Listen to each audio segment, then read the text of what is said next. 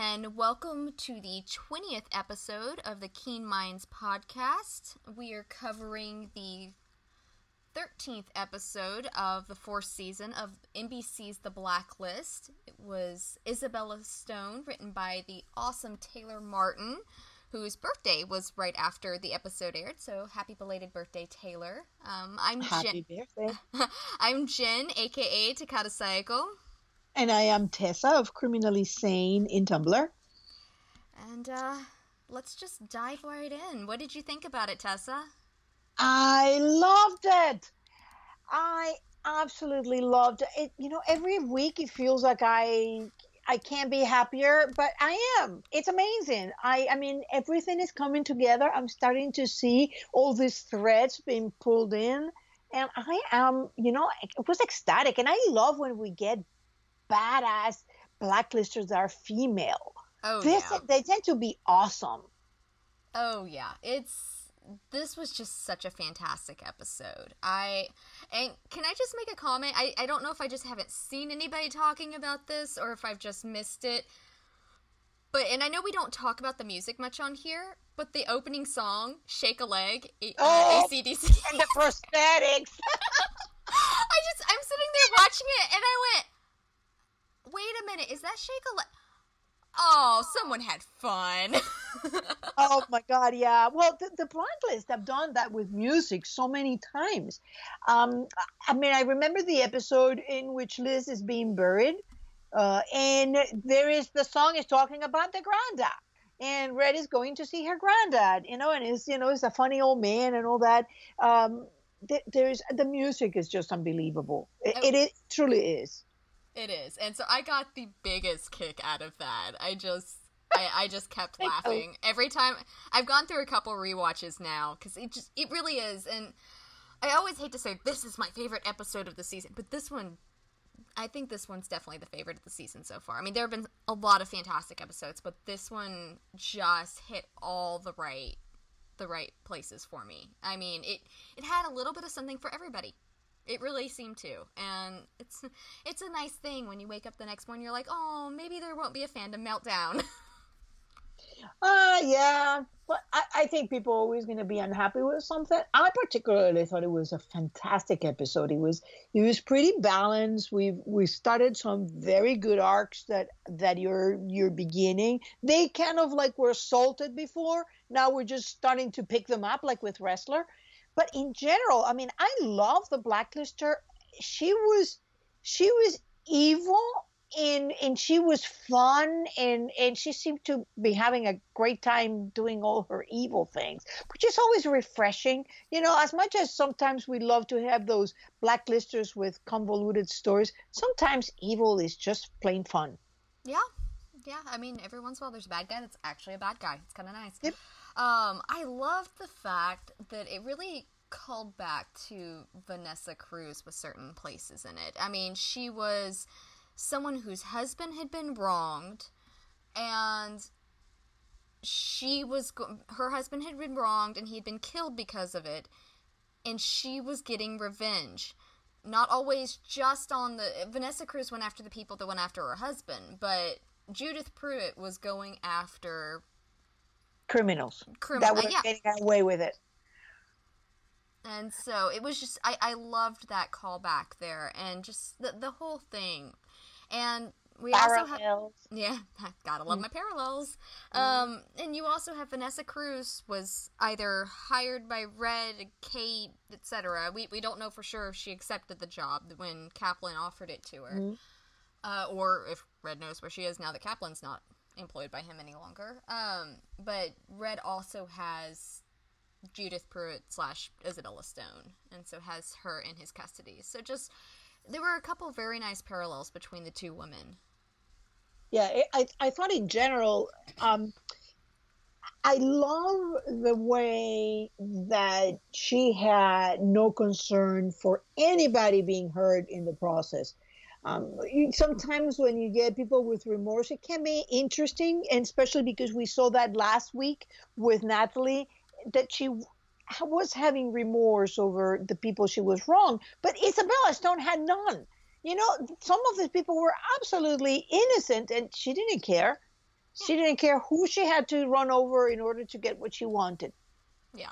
She was truly vicious and made a glorious villain. I was a fan. And she was pretty and she was elegant and it's just glamorous and evil. It's perfect. It's like Solomon, glamorous and evil. What's not to like there? Oh, Eddie. I'm so happy we're gonna see him soon. Oh, I'm so excited over that. Okay, so let's take a look at Ressler first, because anybody that knows me knows that I'm a Ress fan. I adore Ressler. Tesla is my bromance of choice. I just like Ressler. Now, it took me a while to get there. It's probably halfway through or a little more through season 1 before I decided that Ressler was not for some reason I was convinced Ressler was hiding something first half of season 1. Like the one person that doesn't hide it is the one I'm thinking is hiding something. But it started out a little paranoid in this show. Only got more. But no, it took me a while to warm up to Ressler and to really connect with him, but once I did, I kind of latched on and was like, you were my second favorite. He and Reddington tie for my second favorite characters in this. And so to see him be brought in this episode, and I've been thinking for a while, and you and I've discussed it some, that with the Hitchin thing and just various little, very purposeful steps that the writers have taken this season with Ress, especially in Esteban, where he chose to have Esteban, arrested rather than killed. There's very little things in which he was going against orders, basically, because it was right, and the whole things with Hitchin. All of that has been building to something, and I've been convinced for a while now that we were looking towards a deeper Ressler arc. I've talked to a couple of my friends who are big fans of his. I'm like, just patience, guys. They love their slow builds in this show, and it's frustrating, but they do love them. And yeah, I think the first one of those clues that we got was when Ressler was the one who was perfectly understanding of Liz faking her own death to get away from Reddington. That was the first big clue. But I really do think that one of the big things that, I mean, like we said, there have been little clues. Mm-hmm. But the biggest one that I am now completely convinced they're teeing him up is they just pulled Ressler into the biggest theme of the Blacklist, family. Yes. And so they've never mentioned besides his father, who is deceased. And so, I mean, they've mentioned that as a way of explaining this is why Ressler is the way he is. And at the time when he mentioned his father, I made a gif, and I said, this explains everything about Ressler, like, in a nutshell. It, like, that one line, and you're just like, I didn't know you could tell that much in that one little tiny scene. But bringing him in like this, bringing the brother in, and the mother, and all of that, they're tying him in with family, and he still has living family. He's now questioning job versus family, which is something Liz is struggling with, which is something that Tom's struggling with. They are all struggling with this. Samara did last season with her brother. Did she do the right thing? Did she let him go? Did she, it's family versus duty. And Ressler was really, I mean, Diego did such a fantastic job with this episode. Major kudos to him. And so it was brilliant to watch. I also think that we were given early, very, very early clues about this. When he got shot and Red asked him about Audrey, he talks about his obsession with Red ending his engagement with Audrey, and then how Red brings her back. So it's interesting because they put these little things here. They talk about the cabin. Ressler mentioned a very interesting thing then, that he was alone in the hospital for weeks. And so that brought a certain element of either he has no more family or he's somewhat estranged from his family. And so it's nice to see him now. He does have a family. He has a brother, and I'm not sure that he has spoken with his mom all the time, because he didn't even, apparently they didn't even know that his brother was sick or something. But it's interesting that they're bringing that back, and I think it's a brilliant parallel that you're drawing there. That we've now, the only member that we haven't heard anything about their family is Aram, but we do know he's got a grandfather. yes, with the cars. With the car, yeah. And so that's all we've heard. And he's got an episode coming up next week. This next episode is very Aram centered, with him going undercover. So there's a good chance that we'll. It's a potential that we'll find out more about his background. You never know with the centered episodes. Sometimes they dive into the background. Sometimes it's just the here and now. Mm-hmm. But I found it fascinating that parallel that you draw about. Finally, we're getting to see Ressler family, and when you get the family, you know that we are really going into the themes. Yep.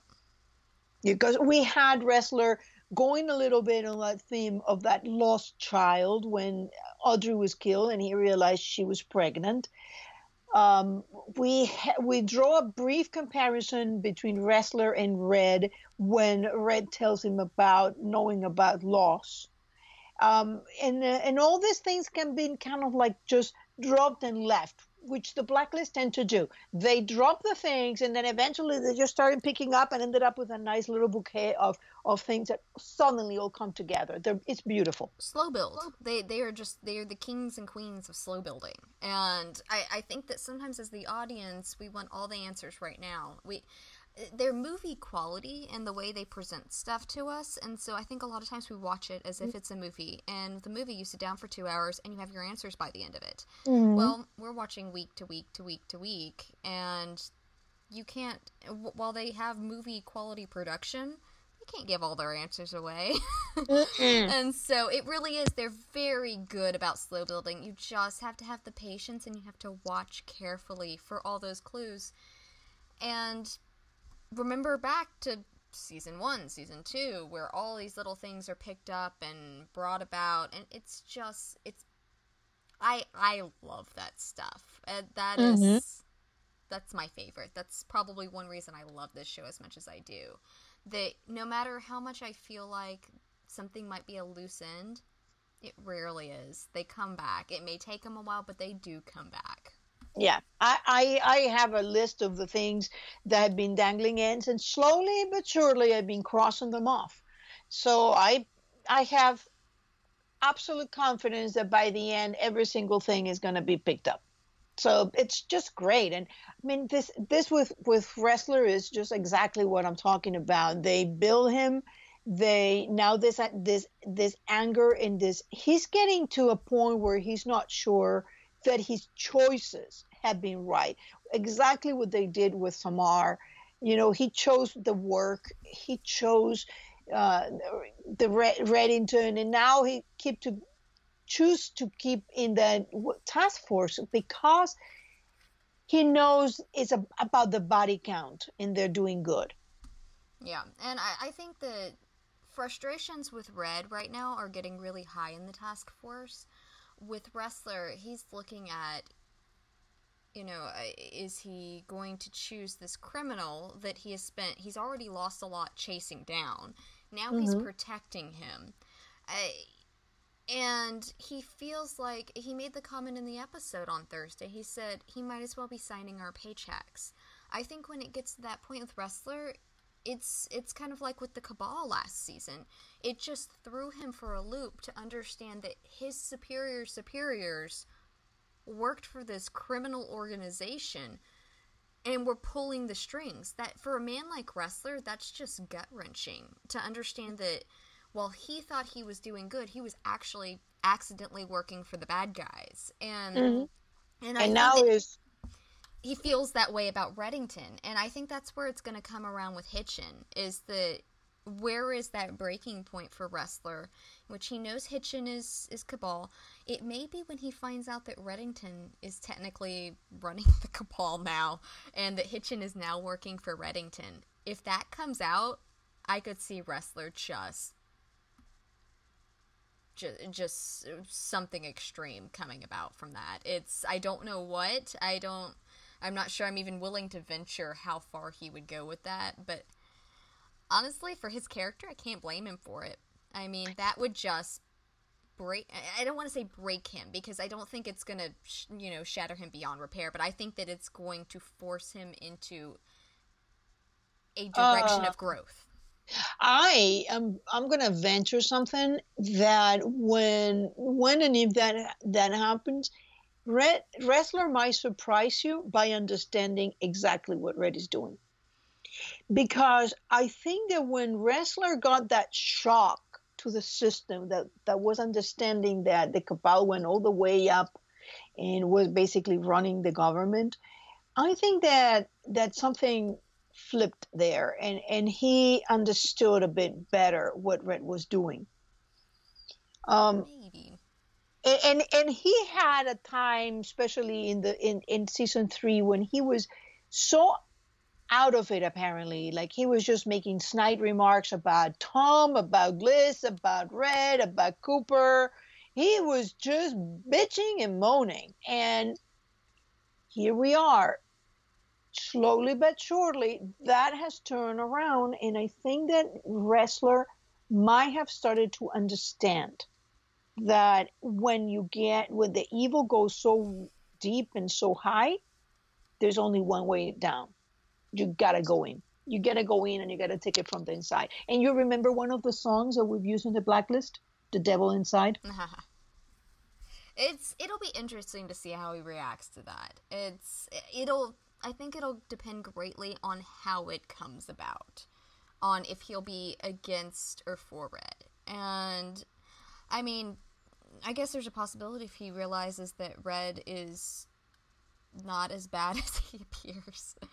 Because, right now he really feels like he's being used by a criminal to further his criminal empire. Mm-hmm. And that basically they're being thrown some bones for it, but overall, the means don't justify the end, or the ends don't justify the means with this. Yeah.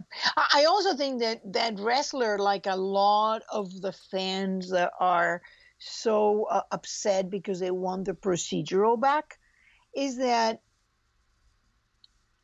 the task force now is faced with understanding that even though they had no idea what Red was doing before, Red has always been doing the same thing. He has an agenda. In exchange for that agenda, he's throwing them the blacklisters. Well, he was very clear about that in the beginning. It's one of the few things he's never fudged around on. That, yeah, of course he's using the FBI. He wouldn't be in business with them if he weren't getting something out of it. Mm-hmm. Exactly. So I think that all in all, I'm just so looking forward to seeing those developments, because I think that Ressler will be faced, I think, with a big choice. Either he contents himself with bringing the little guys, or he would have to understand what Red's doing and go and bring the big whales. Mm-hmm. I think that's the choice. It's interesting to watch, though, because the frustrations, like I said, have really been skyrocketing, especially since Kirk. I think Kirk was the breaking point for Cooper. Yes. Because while they were chasing Kirk down after Liz came back and everything, up until that point, Cooper and Red had actually been forming up sort of a bond. Red was the one that went there at the beginning of season 2 and said, "Listen, I know you're retired, but you're coming back." He was the one that brought him back. Red and Cooper just have really developed a lot of... It seems like they've almost developed a friendship between them, and there's certainly been a respect developed there. And I think there was a lot of professional respect to begin with, especially Red to Cooper. Not that he would admit that early on, but he's certainly been more open about it in recent seasons. But I think that when Red let Kirk go, Cooper just couldn't stand by it. There was a woman dead from the wedding, They nearly lost Liz. They nearly lost Agnes. They put a whole lot of effort, time, government resources, everything into going and finding Agnes, fighting Kirk. They broke the law to get to Kirk. There's a lot of stuff that could come back on them eventually if they ever got found out. I mean, they robbed a bank to get to Kirk. Yeah. And the task force did. Cooper, he bent that binding on that rulebook pretty hard during that point. And that was all on him. Don't get me wrong. They were choices that he was making. But he went to that limit and went beyond that limit. I think with the understanding, not that he was never there to kill Kirk particularly, but I mean, he was willing to let it happen at the end of season 3 when Red went to go sniper him, and he, Ressler was the one that stopped that. I think that the moment that Red let Kirk go, it brought things into perspective for Cooper that this is not as even of a relationship as I thought.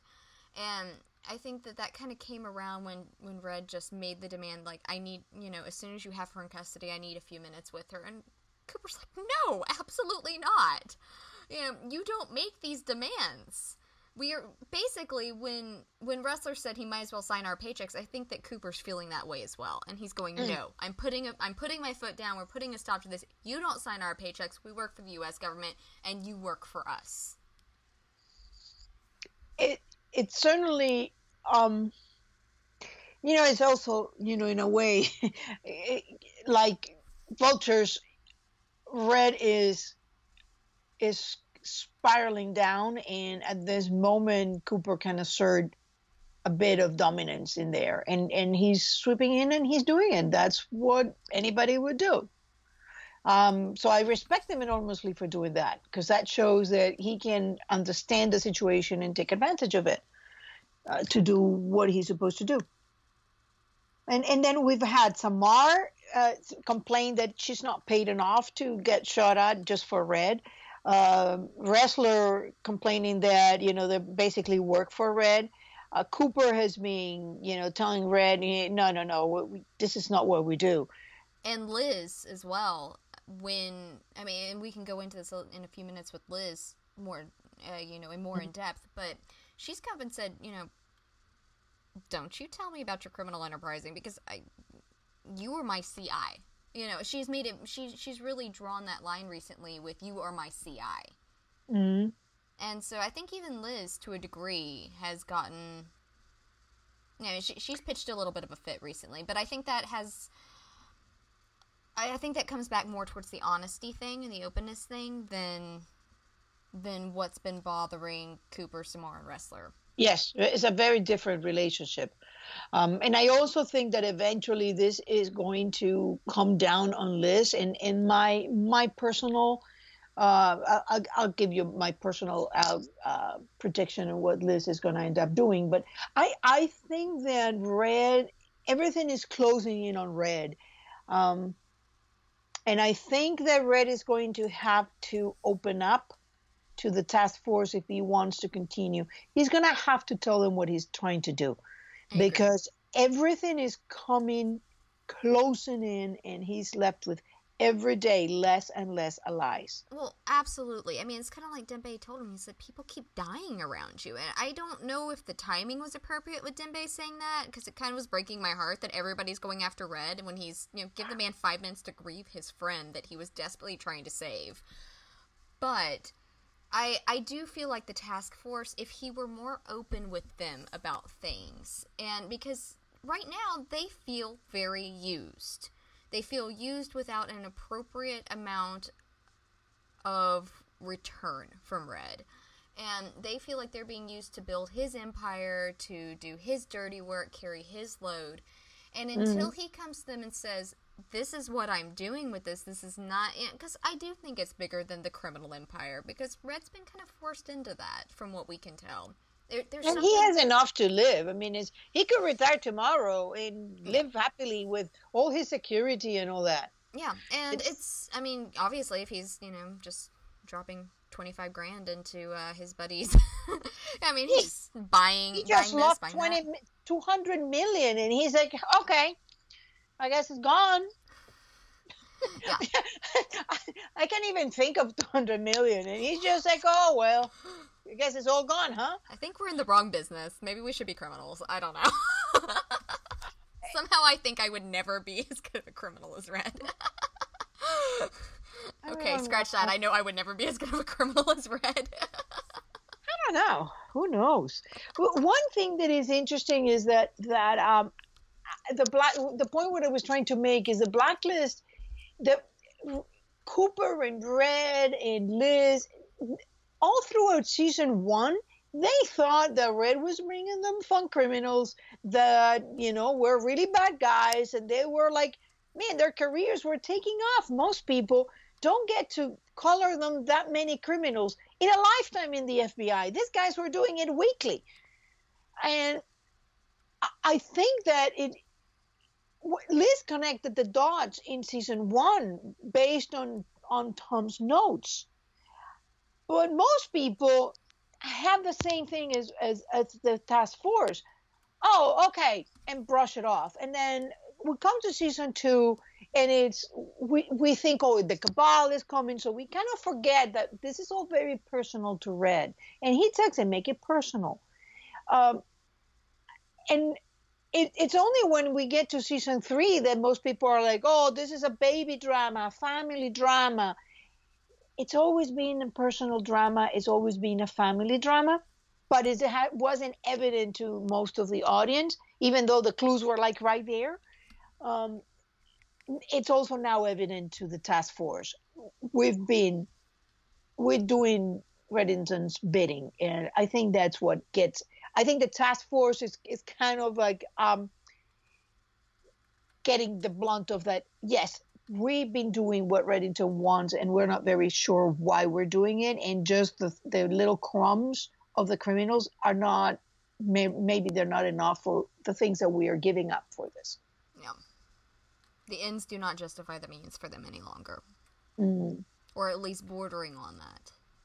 Yeah, I think it'll be very interesting, and I know the taglines for this coming week are, asking if Red's gone too far, or splitting. I mean, and I think that it's probably going to be I would think it's going to be a bigger arc than all of that. I don't know. I mean, I've kind of been trying to think what kind of bombshell they can drop before the spring hiatus that won't affect Redemption, because they've got sort of a weird lineup this year with the spring hiatus. They've dropped their spinoff in the middle of it, and so it is a hiatus, but it's not. And so, I mean, because this is it's not like it's taking place totally away from the Blacklist, and so they're going to have something that can bring people back to the main show when it comes back, some sort of big bombshell that won't disrupt, the Redemption. Yeah, because Tom's so keyed in with everybody, with Liz, and Liz to everybody else. And I mean, while his ties to the task force are more or less through Liz, he does have some ties to them. But it just there are certain things that you can't do, that you'll have to have that timing space in between there that allows for 8 weeks to happen with not knowing what's going on here. So it whatever it is, I think that the last episode of this, the 15th, is going to be the setup that is going to take a little time, and then we're going into that last. So there will be setting up that last arc for the year. Maybe Red goes into hiding or something. Just disappears off the face of the planet. Fake death. Oh, not another fake death. Oh, come on. We have so many. And now we know that Christopher was a fake death too. Come on. We got to have another one. Oh, God. Okay, so I think we've about covered the task force. So let's go in. When we were working on our notes, everybody, we just finally said, Red, Liz, and Tom. We can't separate these three this week. There was so much. I mean, it was, this was just such an amazing episode. I seriously cannot. And I'm going to start this. I'm not a big fan of patting my own back, but come on. in a show like this that drops these bombs in and unexpected development, I gotta say, Jen, you killed it. Aw, I thanks. mean, you've been predicting this kind of developments with Tom and Liz forever and ever. You've written fan fiction that is just like that scene. It just looked like it was taking out of that fan fiction. So how you feel about that? I'm kind of excited.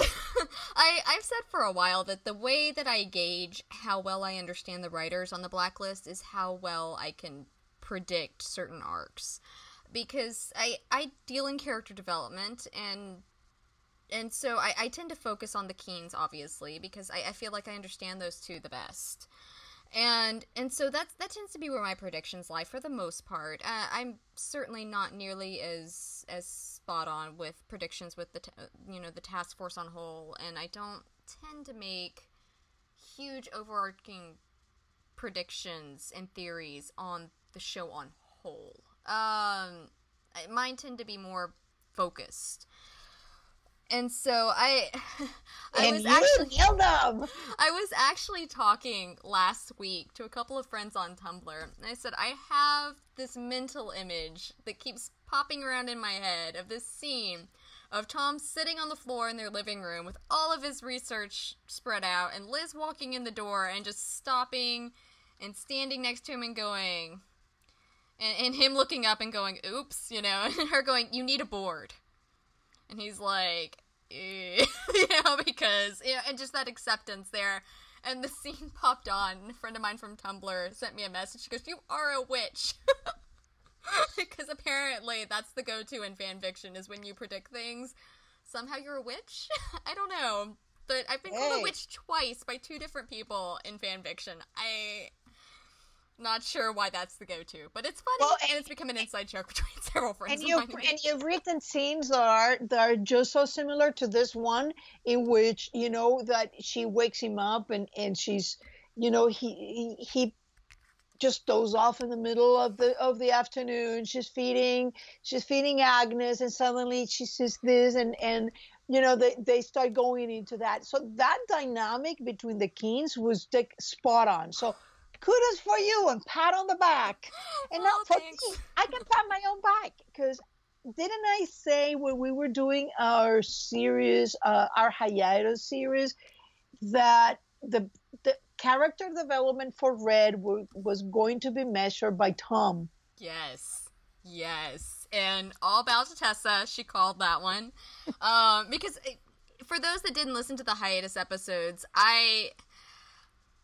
my statement was, I felt like Red's character development was kind of slow, and Tessa pointed out, and completely jarred and redirected my point of view on this, that most of Red's character development has come through his dealings with Tom, and how he reacts to Tom.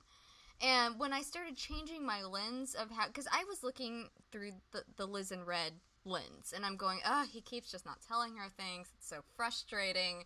Red, just be honest with her. Listen to Dembe. Just tell her the truth, And so when I kind of shifted my lens of focus, I'm going, oh my gosh, Tessa's right. Which is kind of a mantra through the episodes these days, is, oh my gosh, Tessa's right. I swear, if Carla turns out to be Katarina, I'm gonna just, like, I'm gonna be so impressed. I'm not 100% convinced of that. However, I am convinced that Emma is Jennifer. So that definitely makes sense to me. I mean, I could totally see that happening, especially with his reaction to her. Yeah. But yeah, so Tessa gets Tessa has Red's a couple pats on the back for that one, and I was ridiculously happy with that scene in which we get the Keens there, and he's like, can't pretend that I care, and Liz goes like, well, I don't know about that. And it's interesting because we see another point of character development for Liz, for Red and Tom in there, in this little family, dysfunctional family that tries to kill one another occasionally. Uh, just laugh. She's trying so hard not to laugh. Bend over, trying not to laugh. Yeah. And it's, then she goes and Tom and Red ask how he take it. That is huge. It's huge. I mean, the fact that Red is bringing into Liz, and Liz says, he's unconcerned, and Liz immediately changes the subject. But Liz, when coming back, she has taken Red's advice and says, you know what, it's fine. We don't need to dig anymore. Well, I think that's part of taking Red's advice. I also think, I personally see it I see it as a character development issue, because, I mean, we've talked about multiple times how Liz is very self-focused. She's admitted to herself. She's admitted herself that she has narcissistic tendencies, and we see that in the way she reacts to other people. The searching down family roots thing is her thing. That's something she focuses on. She's obsessed with it. Tom stood by her through the whole Kirk ordeal, and I could see where she'd go, this is important to me, it should be important to you too. Look, it's right in front of you. Go for it. And she did, back in 4A to a degree. If your father showed up on your doorstep, surely you would have questions. And he said, well, I met my mother, and I don't care. And so she's back on this, and I love the way she was so gentle and careful with him, waiting for the reaction, gauging the reaction to see how best to handle the issue with his father dying, because she knows that as much as he denies it, that it's going to hit him. She's aware of this. She knows him well enough to know, even if he's lying to himself, and she kind of gauges that. And I think that when she changes her tune that evening when she gets home, or 2 evenings, whatever the case, whenever she gets home after this case, I think a lot of that is her saying, he said he doesn't want to follow up on it. It's stressing him out. He will come to it in his own time. Kind of like with the passport. She didn't say anything about it. She let him come to that conclusion on his own because he needed to. And it's part of him learning how to cope with emotions and dealing with very emotionally jarring situations. While she's there to support him, he does need to learn how to handle them on his own. He can't just go, well, Liz, how do I feel about this? And also notice that in there, she even tells him this time, that would be your dream job. I did love that. It goes back to the point of, this was not about Tom going undercover. This was about Tom going undercover for Reddington and his criminal organization. Halcyon is government sanctioned. It would be looking into his past. It would be checking in on his mother. It would be working for a government-sanctioned organization, and he would get to go undercover. It would be the dream job, and it's one that the wife is totally cool with. And so that's... I thought that in general, I mean, this, and viewing it from both points of view, which I think in the Blacklist, in a character like Liz, you can't go simple, with Red. Layered. So it's not, it's probably a combination of Liz giving Tom what he needs and the space he needs, and accepting that not everybody has the same point of view as she does. And at the same time, listening to Red and saying, you know what, maybe there is something here. It was a beautiful scene, and one in which we have had blowouts, we have had arguments, we have had Liz being really bitchy with Red, and bitchy with Tom, and all of them going at each other. And finally, we had a scene in this in which Tom calls Red and says, "I need to see him." Oh, that was so amazing. I was so excited. That scene was like, yes. I was like thinking, yes, he was a fanboy. He was fanboying over being Legat, and like, oh my God, you were Legat, but Legat is real, and he gets to be Legat, and he's, a little fanboy. I do think that there is something that growing up, maybe, people like Reddington, especially if the major trained Reddington, which is what I think. I've mentioned this before. I think that Tom has a bit of, a professional crush on, kind of like a Rom does, just a professional crush on Red. That when he was growing up in St. Regis, I imagine Red was the gold standard. If you get a job for Raymond Reddington, you have made it in this career. And at, mid to late 20s, he's being hired by Reddington. And so I think that was probably, for his line of work, just a dream come true. Not only that, but Red asked for the best. And he was the best. And so I do think that, and then I think that, like me as a viewer, I say that I sometimes have trouble remembering that Red is not omniscient. I think that the deeper Tom got into everything when he worked for him the first time, I think he realized this man is not, not infallible, not omniscient. Yeah, and he really got kind of a reality check with Reddington, and it took him a while to figure out that Red was not using Liz particularly like that, but I do think that some of those early ideas of, this is Raymond Reddington, oh my gosh, still remain. I mean, because Red's been in the business for a long time. I mean, Tom has too, but Red's been in the business longer and has been huge in it longer. And so I can imagine his teenage years were idolizing this man of sorts. Yeah. I mean, it could be. And especially if what I think that the Major trained Red, probably when the Major wanted to drive a point of how to do things, Red was probably the gold standard. And like Raymond Reddington. As I imagine, hey, you want to do a murder? You do it like that. And now he gets to be like that. But that scene, he calls. And that is and I kept remembering as I was watching that, and then when I did the rewatch, it's like, I have to back up, watch a few of the old scenes, and then watch this scene again. And I was stunned by the character development in both characters. Because they start with Red sending Zamani to gut him. Then, he delivers him tied to a chair.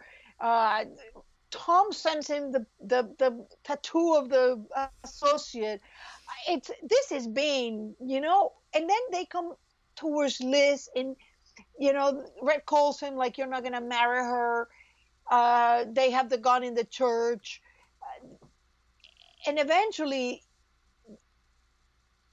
this is like, he's coming to Red as a son-in-law.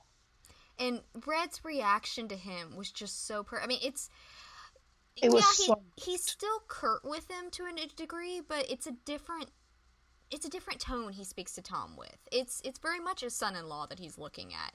And he made the comment, you have a wife, you have a child, you have a life. Focus on that. And I am very curious about what Red said about Howard Hargrave.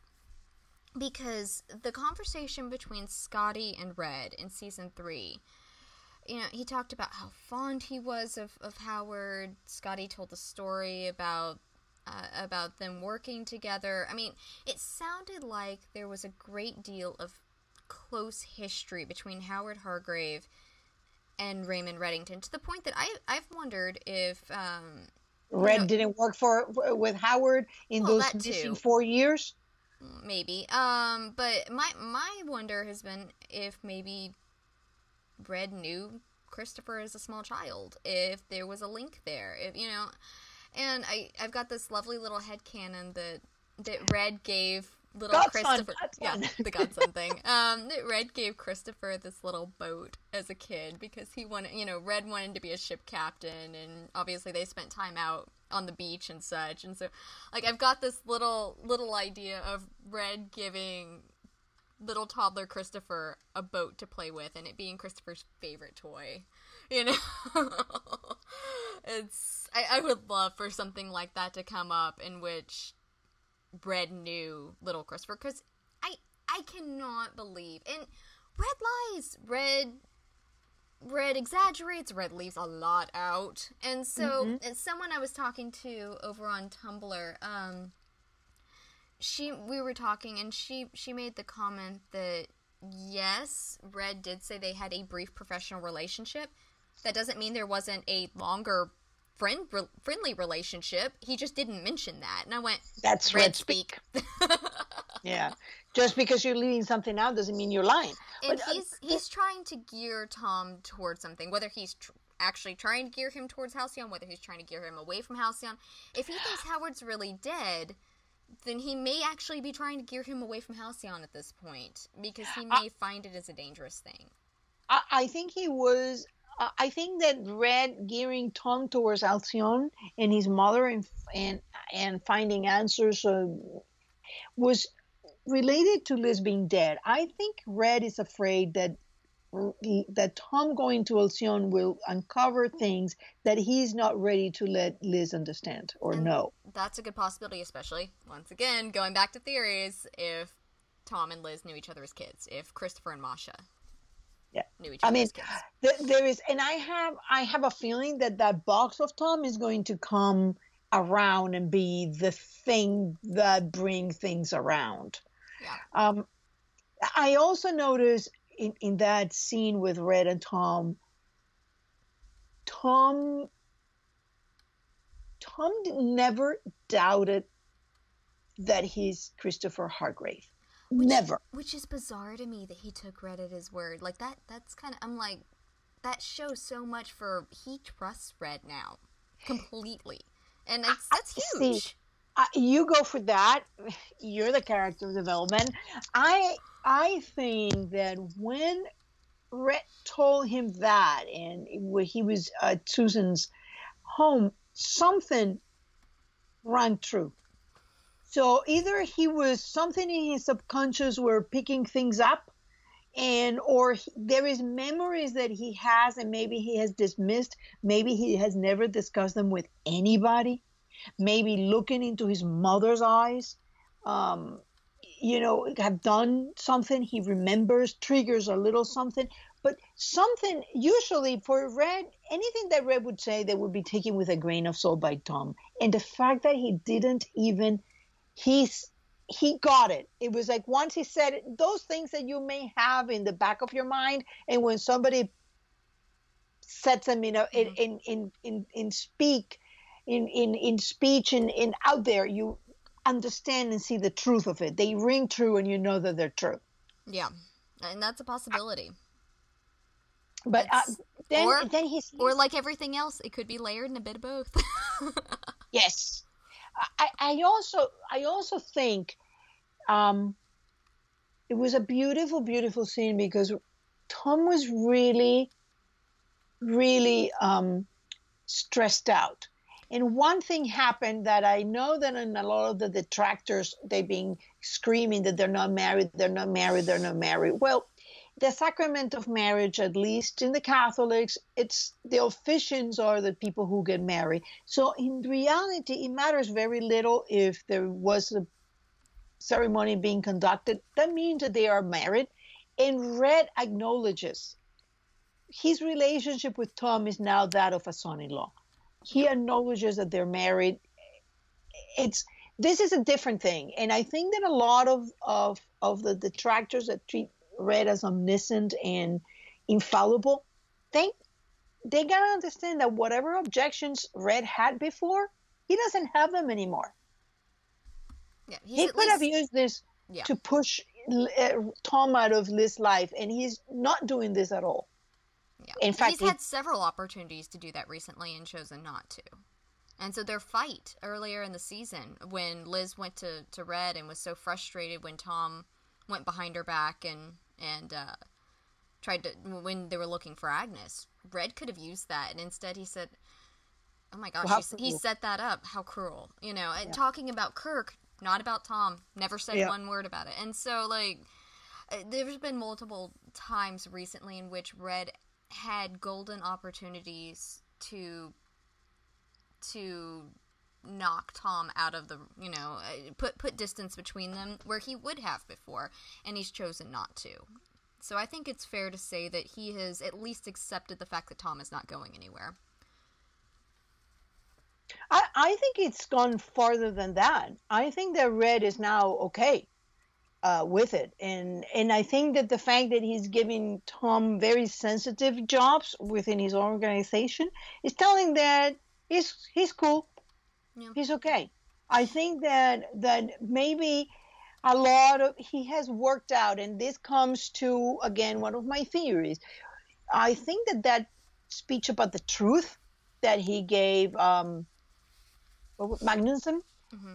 was huge because what the things that Red has hold truth that now he's not sure of, and among of those was we always said, oh, what's going on with Red and Tom? Something got to be wrong with Tom because Red hates him. Then it became apparent Red is working his issues with Katerina through Tom. And the fact that he's looking at Tom differently and talking about how truth is not anymore apparent to him, that is elusive and mythical, I think that tells me that he has reevaluated what he thought about Katerina. And this is the introduction of Katerina. I also think that the fact that Red took the meeting with Tom after knowing, I mean, he had to have known why he needed to talk to him. In Thursday's episode, he had to have known that Howard Hargrave just passed away and suddenly Tom Keene's calling me and needing to talk to me. He knew what it was about. And so the fact that he took that, I mean, he could have very easily said, Dembe, tell him I'm busy, you know? And that would have been that. I mean, unless Tom tracked him down. I mean, but he accepted the meeting. He sat there and he tried to give him very thoughtful advice on it. I mean, Red was going out of his way to give Tom good advice. In Red's point of view, good advice. I mean, I think that he said a week ago, he said, I genuinely care for your husband because, and then he covered, because of you, because of Agnes, but he cares about Tom on some level or another. I'm sure there could be tons and tons of debates on what level that is, but on a level, he cares enough about Tom to take character development. Yep. All about character development. Something interesting, and you briefly mentioned this a second ago about the fact that Tom was so stressed out when he got to Red. I thought it was a very interesting thing. I kind of wanted to walk through. Meltdown is not the right term. I'm trying to think what the right term is for this. But you see the stressors building and building and building to Tom to where he's just, like, the look in his eyes in that final scene, he's just haunted and terrified. And, I mean, just the expression that he's wearing there. And I think Liz sees it. But we start with just utter denial. I'm not going to say that I'm not going to pretend to care for I'm not going to pretend to care about someone that I don't even know. And when he says that, he gets up, and if you watch him, anybody that follows my blog on Tumblr knows that I am obsessed with body language. I love, and Ryan is fantastic. Ryan and James are probably the best ones to watch for body language in this show. And just the little tics that they use, because both of them are very good with small motions that say so much. And when Tom gets up, he's sort of flexing his fist back and forth as he's walking to the kitchen. And so he makes the statement, and then you can tell he's stressed. You can tell he's not, that he's trying to convince himself of this. And, the conversation with Liz, I know this sounds cold, but I don't care. I think he's afraid that if he dives into this, his past is going to risk his future. And Liz and also what he's gonna find. Did they get rid of me? Did they love me, or was it did I do something wrong, or did they love me? And what it's gonna do to me, because he's based his entire life and nobody care about me. And what happens? It's gonna be shocking. And what happens if when he finally gets reunited with his mother? She's been picturing this 3-year-old perfect baby boy, and she gets Tom Keene, who has serious emotional detachment issues, who is a trained operative, Liz loves him, yes, but she knows him. And there's a difference in a woman who has spent the last nearly 30 years picturing her 3-year-old child, this innocent little child, And to get a man that's gone through everything that he has, who has, I mean, he has a lot of baggage and a lot that weighs on him on an emotional level, on a personality level. I mean, it has to be terrifying for him. And so just better to shove it under the rug and leave it alone, shove the emotions down, ignore them, and convince himself that they don't exist. And then he opens Pandora's box. And you just watch him through the entire episode build and build and build, talking to the...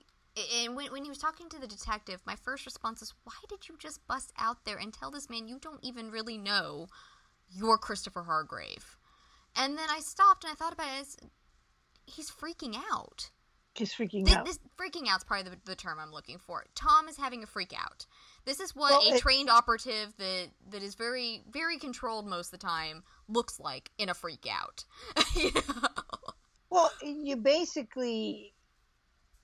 And there was a lot of pain in that detective. And you know, I also found that to be a momentous point where he said that, because I remember I've been saying for ages, you know, when people talk about the King wedding, and I've been saying for ages, it's not going to happen again, like the full wedding, until they can get married with who they really are. And this is the first time that Tom King has said the words, I am Christopher Hargrave. Yeah. It's the first time that he's taking ownership of who he is.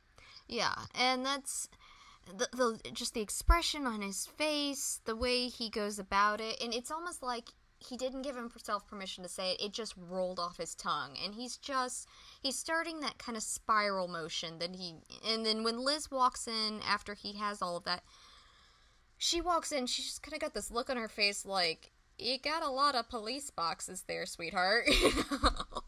And you go back in, a conversation that was happening on Tumblr that's very interesting was the Honey and Babe, because she did go back to using Babe this episode as well, but when she woke him up... Honey is like, there is something bad I need to tell you. Yeah, Honey is more gentle. She was waking him up, she was telling him bad news. And then she called him Babe when she walked in. She's, you know, Babe, I've been thinking about this. And then as soon as she walks up, she goes, honey, those are police reports. And it just, the tone changed, the way she was approaching it was careful. It wasn't accusing him of anything. But you could really tell, I really loved that Liz was using her people reading skills on her husband. She was very careful. I think she realizes how vulnerable he is right now with all of this, and she is being exceptionally careful to not make it worse. I have been so proud of Liz throughout this episode with how she's approached that, because he really is. He's on a tipping point that a lot of damage could be done here, and he's opened himself up to it, and I don't think there's any closing the box now. There's only going forward. There's only finding these answers. Come hell or high water, he's going to have to find them now. And Pandora's box that was mentioned by Red in last episode. But I mean, he really has opened that box up. And I think that Liz is the only person that can help him through this. She has a point of view of someone who has always wanted answers. And so she's going to understand that on a deeply emotional level, and she knows him well enough to know how to handle him, how to approach him on these things. I cannot express how happy I was with the way this episode was written.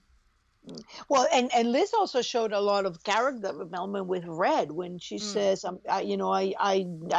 she's going to break in there and she's going to give them the information because she owes it to Red. Well, and I think it boils back to the fact that he started the episode as being honest with her, and she acknowledged that. He said, he gave her the case and explained why he was giving it to her, and she said, thank you for being honest and open about why you're sending us after this. And she took his side the whole time. There was a friendly conversation at the end. I mean, it was just, he was honest and she was good. He just needs to do that more. Yeah. Well, I think that goes back to Red I've often said, but I wanted to just talk about Liz, and then I go into what I was thinking about Red and his spiraling. Is that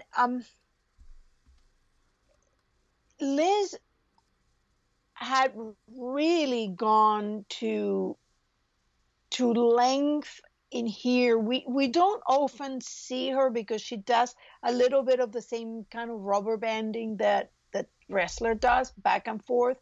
But I think that Liz has really come into her own, and I think that this is eventually going to end up into Liz having to choose between who to what really she is. And I think that at one point she's going to have to choose between being like Red or being an FBI agent. And I think that everything that Red has done is for her to be an FBI agent, and she might surprise him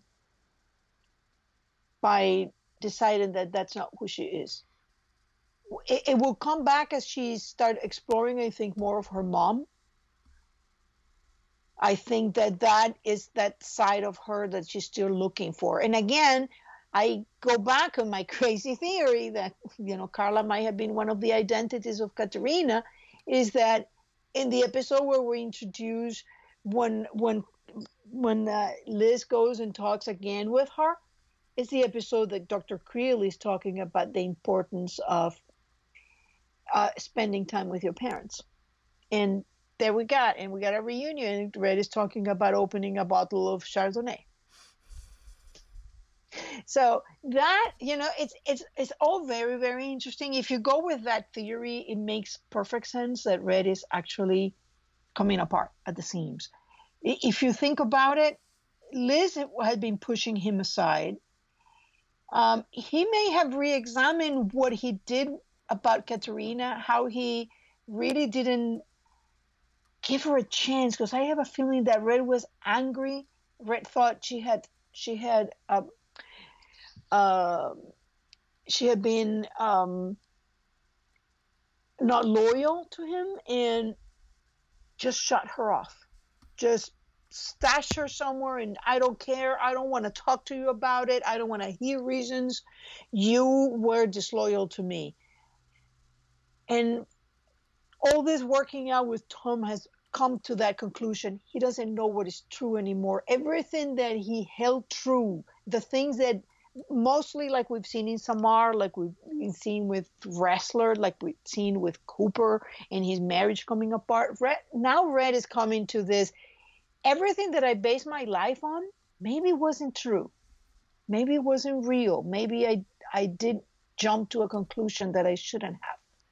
And if Emma is really Jennifer, Emma told her she doesn't want anything to do with him. She was willing to steal a witness protection list and give a former MI6 agent and sell it to the highest bidder. Liz didn't want anything to do with him. Denby was pretty angry with him. That's another a figure that he has.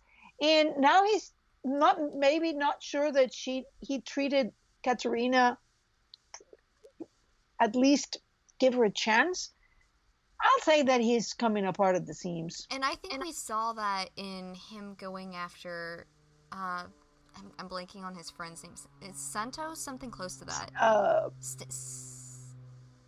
Oh, yes. Was that it?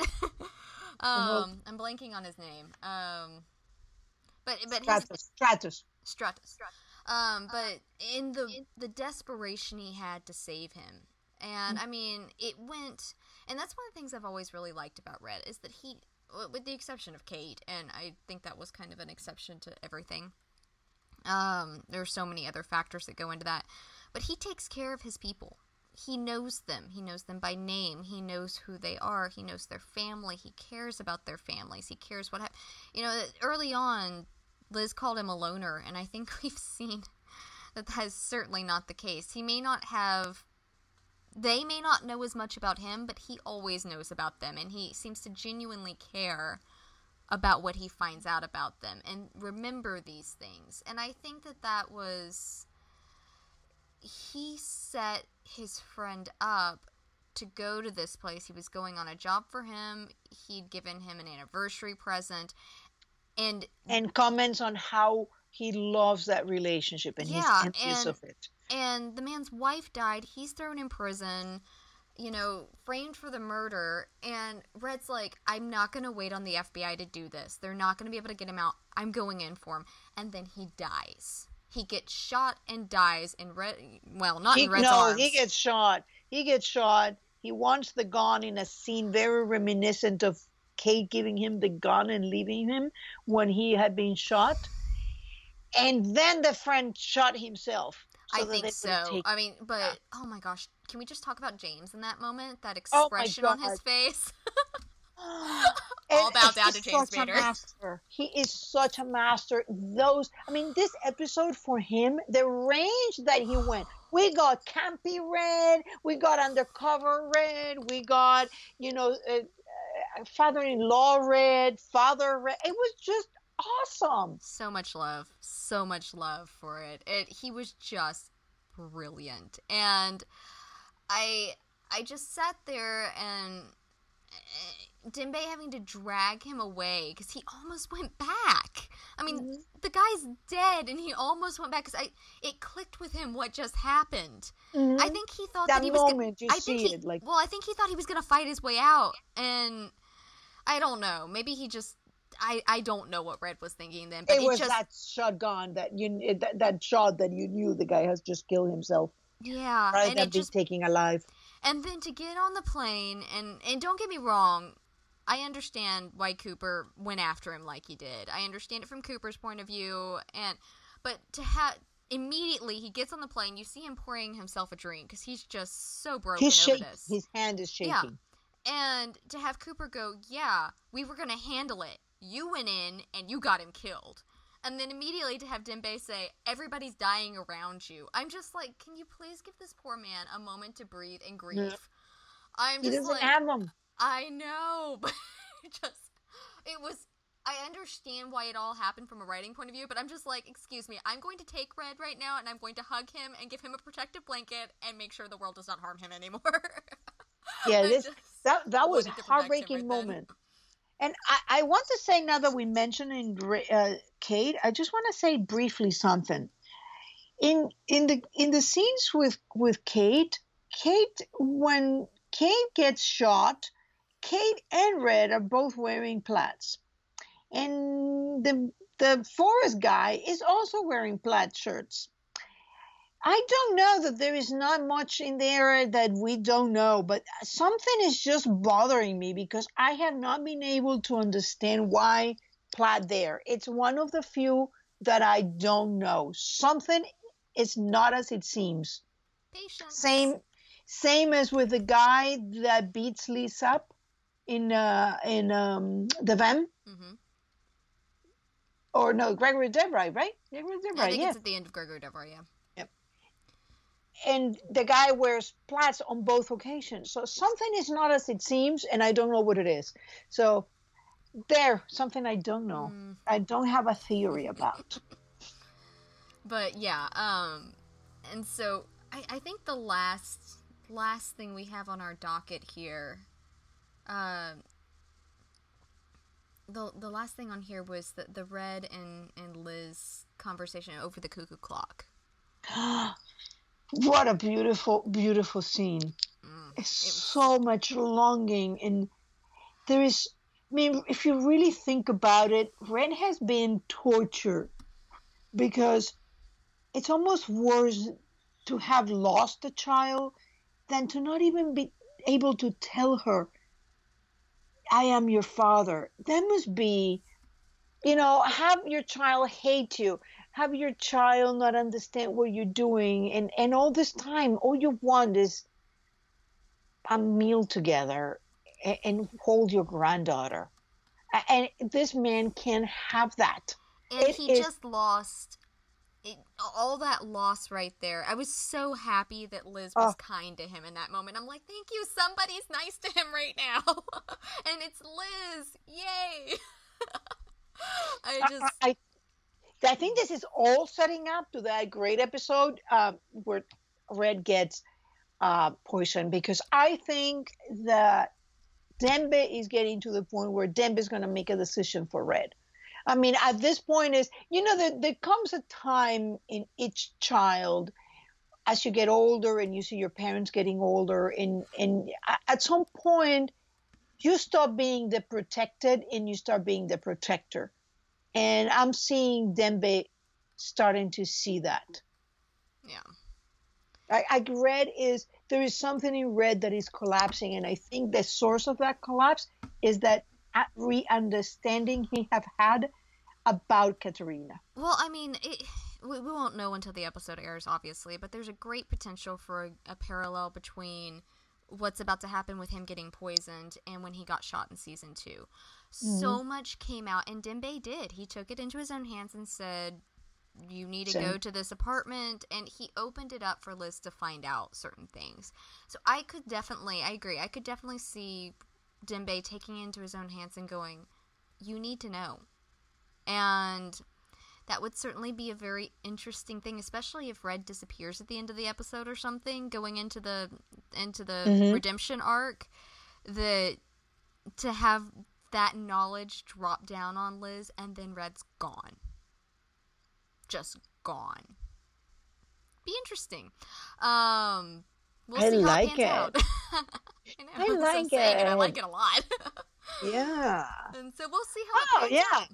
But I like that. That seems to make sense to me. Because I've been racking my brain for a way that they could go into it, because Redemption's so tightly woven in. You've got that time in there that you've got to account for that you don't have. It's 8 weeks. Something is happening. They've done it. They managed it before, like when at the beginning of Lord Baltimore, he says 4 months, and this is what he gives you. So we know that they can do it, but that would be a great way of doing it. We don't know if he's alive. We don't know if he's dead.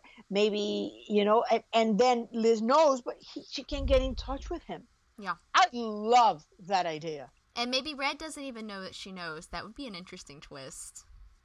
Yes. That would be and then you'd parallel with Redemption, with Tom knowing about Scotty, Scotty not knowing about Tom. I like it. Come on, writers. I hope you went that way.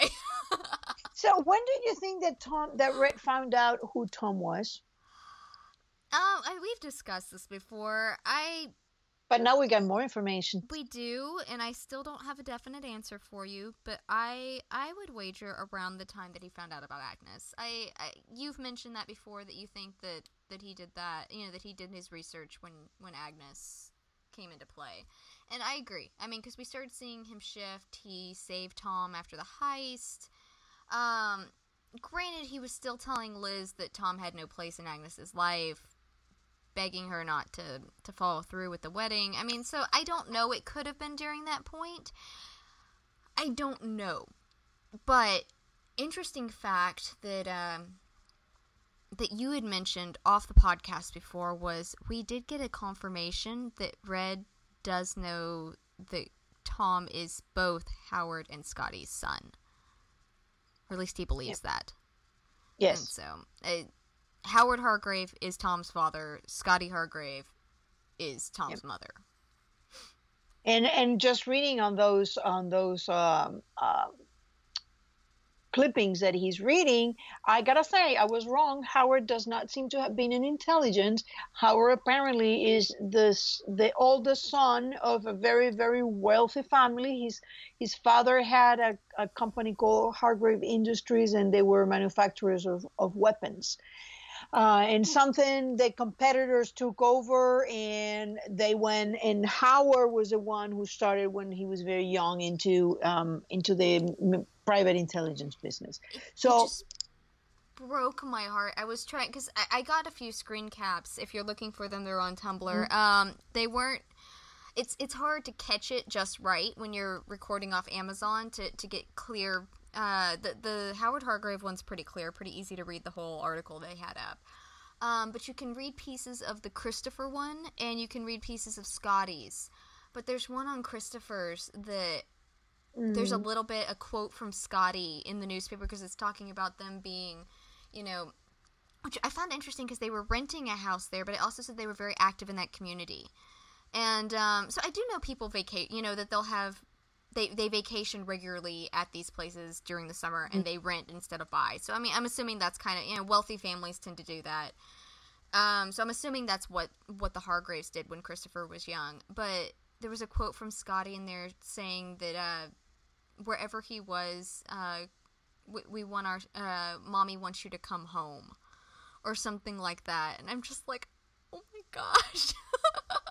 Yeah, there was also something in there about there being another 10 or 12 children in the area that had been taken and vanished without a trace, which is what I think is what happens. They use that to whoever took him, and for whatever reason, when they start investigating, I think that they pay this guy, or they found this guy and hid Christopher like that. I honestly think somebody was trying to keep him safe, and something went terribly wrong, which is what I kept saying about Agnes and with Matthew and Romina. It's like anything can happen. I mean, if they have capsized in that little boat, a stranger could have taken her and she would have been lost forever. How are you going to find her? Yeah, exactly. And so something interesting I was thinking about when I was watching that Richard Game, who is that Richard Game? He killed me, poor Tom. He might have murdered me. But I don't know. I was very uncomfortable Googling this, but I did. If there is a longer prison sentence for people who murder children than who murder adults, I really don't know. Yes. I would assume that there probably is. I mean, just because, and if for nothing else, they don't last in prison.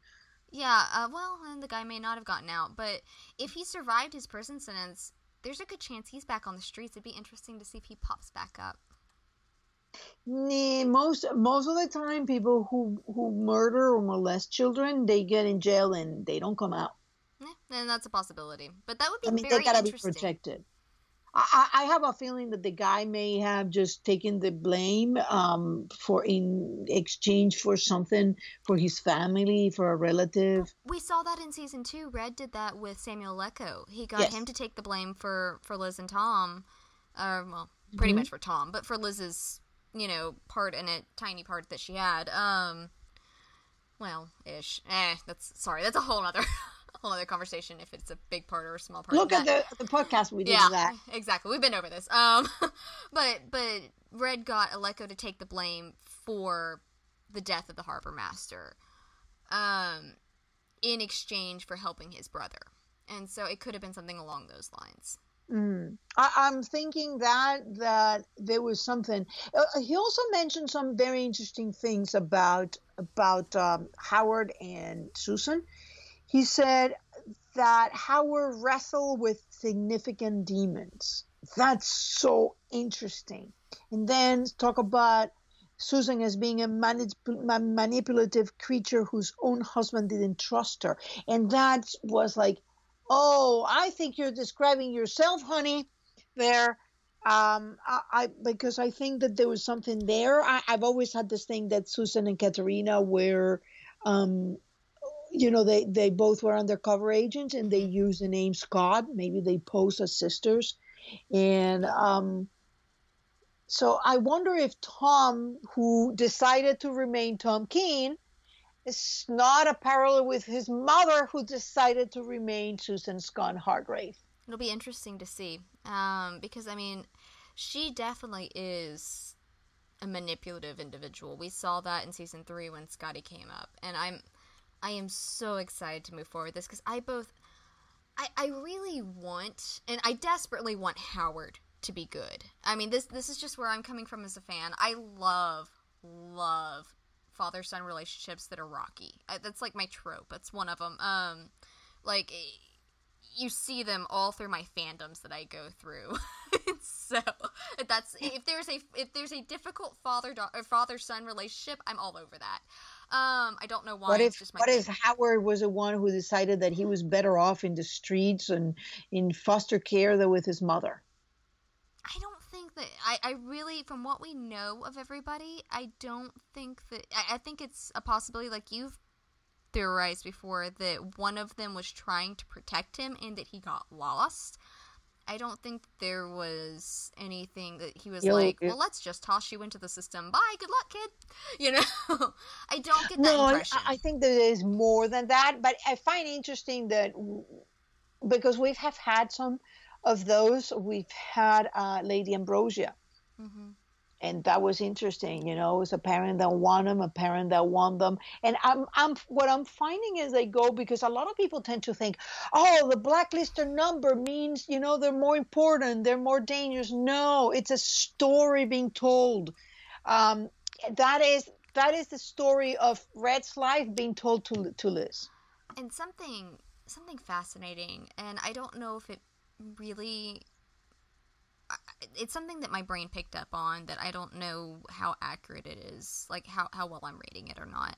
Just to make the note, though, Richard Game was commenting about when he walked into little Christopher's room, and just the way he was describing how Christopher woke up and just looked at him with a look like he knew him, and then he started fighting. I've always wondered. I know that a lot of Tom's issues come from the way he was raised, that they, you know, that a lot of the emotional disconnection probably stems from that. But he's also the son of people that are deeply manipulative. I mean, I bet you if you dig into Howard and Scotty, there are some emotional peculiarities. Yeah. There's the word. With them. And just... I mean, I got this mental image of this little 3-year-old boy with this person walking in, and just that blank look Tom gets when he's studying somebody. You know, he just kind of, he has this look when he's watching someone and reading their tells. And, like, little Christopher was already doing that. And it'll be fascinating to see if they go that route, that they're, you know... Scotty said perfect little baby boy, but I'll be interested to see if Christopher was as perfect as a toddler as Scotty seems to be remembering him. Or if there was already sort of a disconnect there. Well, I am not clinical psychologist by any means. I'm not either. But I know that I've read online, and this is early on in the Blacklist, probably the first few months when the Blacklist was going on, and there was a lot of discussion in how children who have had significant trauma and have been abandoned in a period of time tend to have problems of attachment. I think it's called attachment. Yeah, I know what you're talking about. Yeah. And that was discussed a lot with Liz, and I think with Tom it goes very well. So I don't think that there is anything. I don't think that just the fact that Tom is said to have had psychopathic tendencies, and he wasn't supposed to be emotionally connected. I don't think that that's supposed to mean that happened as a result. Yes, he does have tendencies because he's the child of these people. They gotta have it, like Liz. No, I do agree. I think that probably most of that stems from the trauma, and we have no idea what he went through after he was taken. We have no idea if they dropped him immediately into the system, or if they held him captive, or if they hurt him. I mean, we have no idea what happened to Tom. And I got an idea. Well, we have ideas. We don't know. But I mean, not. I got crazy theories. I get kind of frustrated when people are like, well, that's an excuse. His past isn't an excuse for his current behavior. And I'm like, well, you've still got to take that into account. This guy has been through a lot of trauma. It's going to affect him emotionally, and it's going to affect his emotional, growth. I mean, yeah. and it did. It very obviously did. And he's in his 30s now and is learning things he should have learned as a teenager or younger than that. And But they do this exact same thing to Liz. I mean, they get upset. It's like, why don't she's grateful or this or that? It's like, people, I mean, put yourself in their shoes. The thing is, sometimes it's hard for people to separate with we, the audience, know with what the characters know. Yeah. And it's always important to take a look at what the characters know and what the characters have been through. That's like going crazy over a Ressler. You should be understanding that, sometimes you need to go with the bad guys to do good. Yes, in your perspective, but not from the character one. Exactly. I got on a very weird idea. It hasn't even got to a theory. It's just a very weird idea that something in the Night of the Fire disconnects me from the argument, and is that when Red talks about the argument of the Night of the Fire, he talks about them wanting to be back together, being a family. We heard nothing of this. So I'm thinking that Liz may have still blocked the real argument of the Night of the Fire, and that she's just basically mixing arguments from, a period of time with her parents, from the moment in which Red had taken her and Katerina finds them, all the way through the fire, and she's making them as if they're the same argument. I find that difficult because we see Liz actually sitting down 3 times. So to me, that means there are 3 arguments, and she spent a lot of time in closets. Hey, she, once again, daughter of spies. She's spying on her folks. But the weird thing that kind of occurred to me is that I know that there's another person with her in the closet in 2 of those occasions. And I tend to assume it's Jennifer because it would make sense. But what if the last time that you only basically just see eyes, you don't see anything else, if that person is Tom? What if the reason Red takes Liz from Katerina in 1989 is because Christopher had been taken in 1988, and suddenly he is concerned that maybe this is not safe, and he takes Liz. What if those children are again taken from them, and the Night of the Fire is a rescue operation gone wrong? Because why everybody's wearing coats except Liz? What if Tom was with her in that closet? And yes, they do feel like family. Maybe they were the last, they were together and they hold on to each other. Oh my gosh. Oh, that would What be... if the Night of the Fire, Tom got lost because it was supposed to be, kept by this person, and that's how he got lost. Somebody got Liz out and left him. Oh. Red was supposed to save him and couldn't. Oh. Red was face down in the snow. Yeah, I mean, can't blame him if he got shot. I think that maybe they left him for dead as well. I mean, we don't know, but something in this whole thing is starting to point to certain threads being picked up and pointing in different directions, and it's very interesting. It's just crazy things. By the way, have you noticed how we have picked up a lot of nautical and water in the last few episodes? Everything is being about water, ships and drownings and pools, and it's just great. I'm going to be very fascinated. I saw some of the preview photos for Redemption, where Tom and Solomon in wetsuits. And I'm going, I really hope he's either learned to swim or that they, because I can't imagine after that. It was such a big statement, I feel like, I really hope it comes back around, that either he learned how to swim somewhere or Solomon just shoves him in and he doesn't come back up. And that's, wouldn't that be hilarious? You don't know how to swim? Oops. Wouldn't that be hilarious if Solomon saved his life? Tom's like, I hate you so much. Oh, yeah, I could see that one. Oh, I mean, but Solomon finds out because he just goes, whoop, and Tom goes in, doesn't come back up, goes in, saves him, and, Tom would never live it down. I think that when we got that promo picture of Tom wet, I think that's what it meant.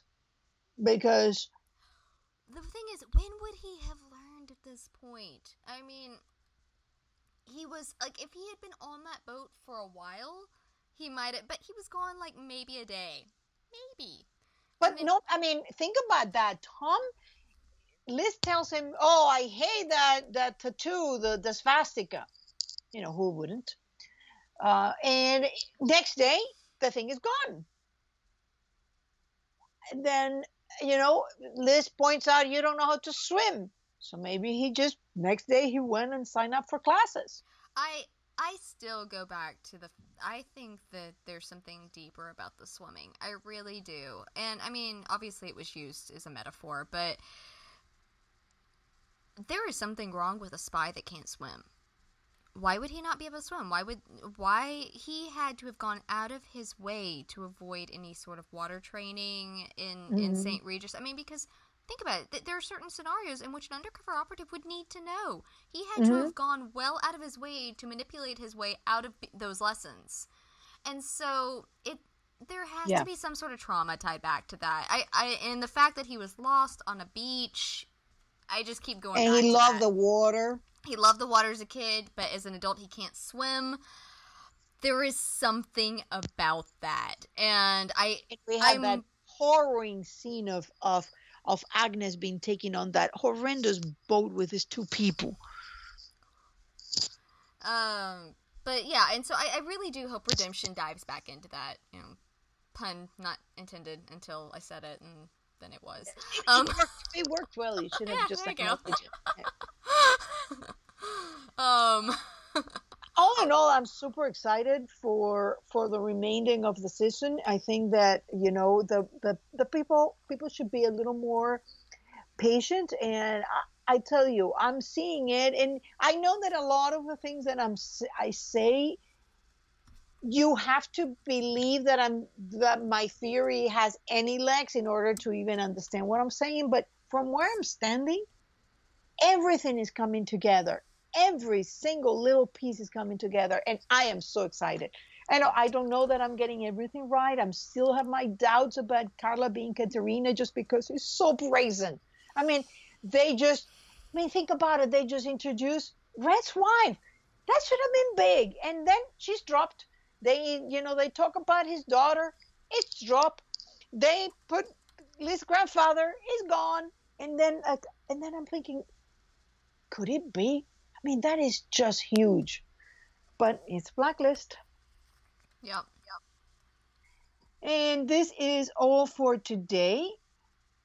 We invite you to leave us notes, questions, anything that you would like us to touch on. And you can listen to us in SoundCloud, YouTube, iTunes. And, of course, leave us we're in Facebook, Twitter, and Tumblr. Leave us any notes and come back and listen to us for the podcast 21, in which hopefully we'll be even more excited. Yeah. Yep, it's Dave Metzger is the writer. I'm a big fan of Metzger's writing. I love Drexel, and so that's obviously. So this is another combo of Taylor and Dave. Yes, Taylor and then Dave, because she did Lady Ambrosia, and then she did this week Isabella Stone, and then Dave did Drexel, and he's doing next week, which is The Architect. And so yeah, we've got the double combo there, and so that's exciting. So we'll see you next week, and hopefully we'll be super excited too, and everybody will be too. All right, we'll see you next week. Have a good week. Bye-bye. Bye.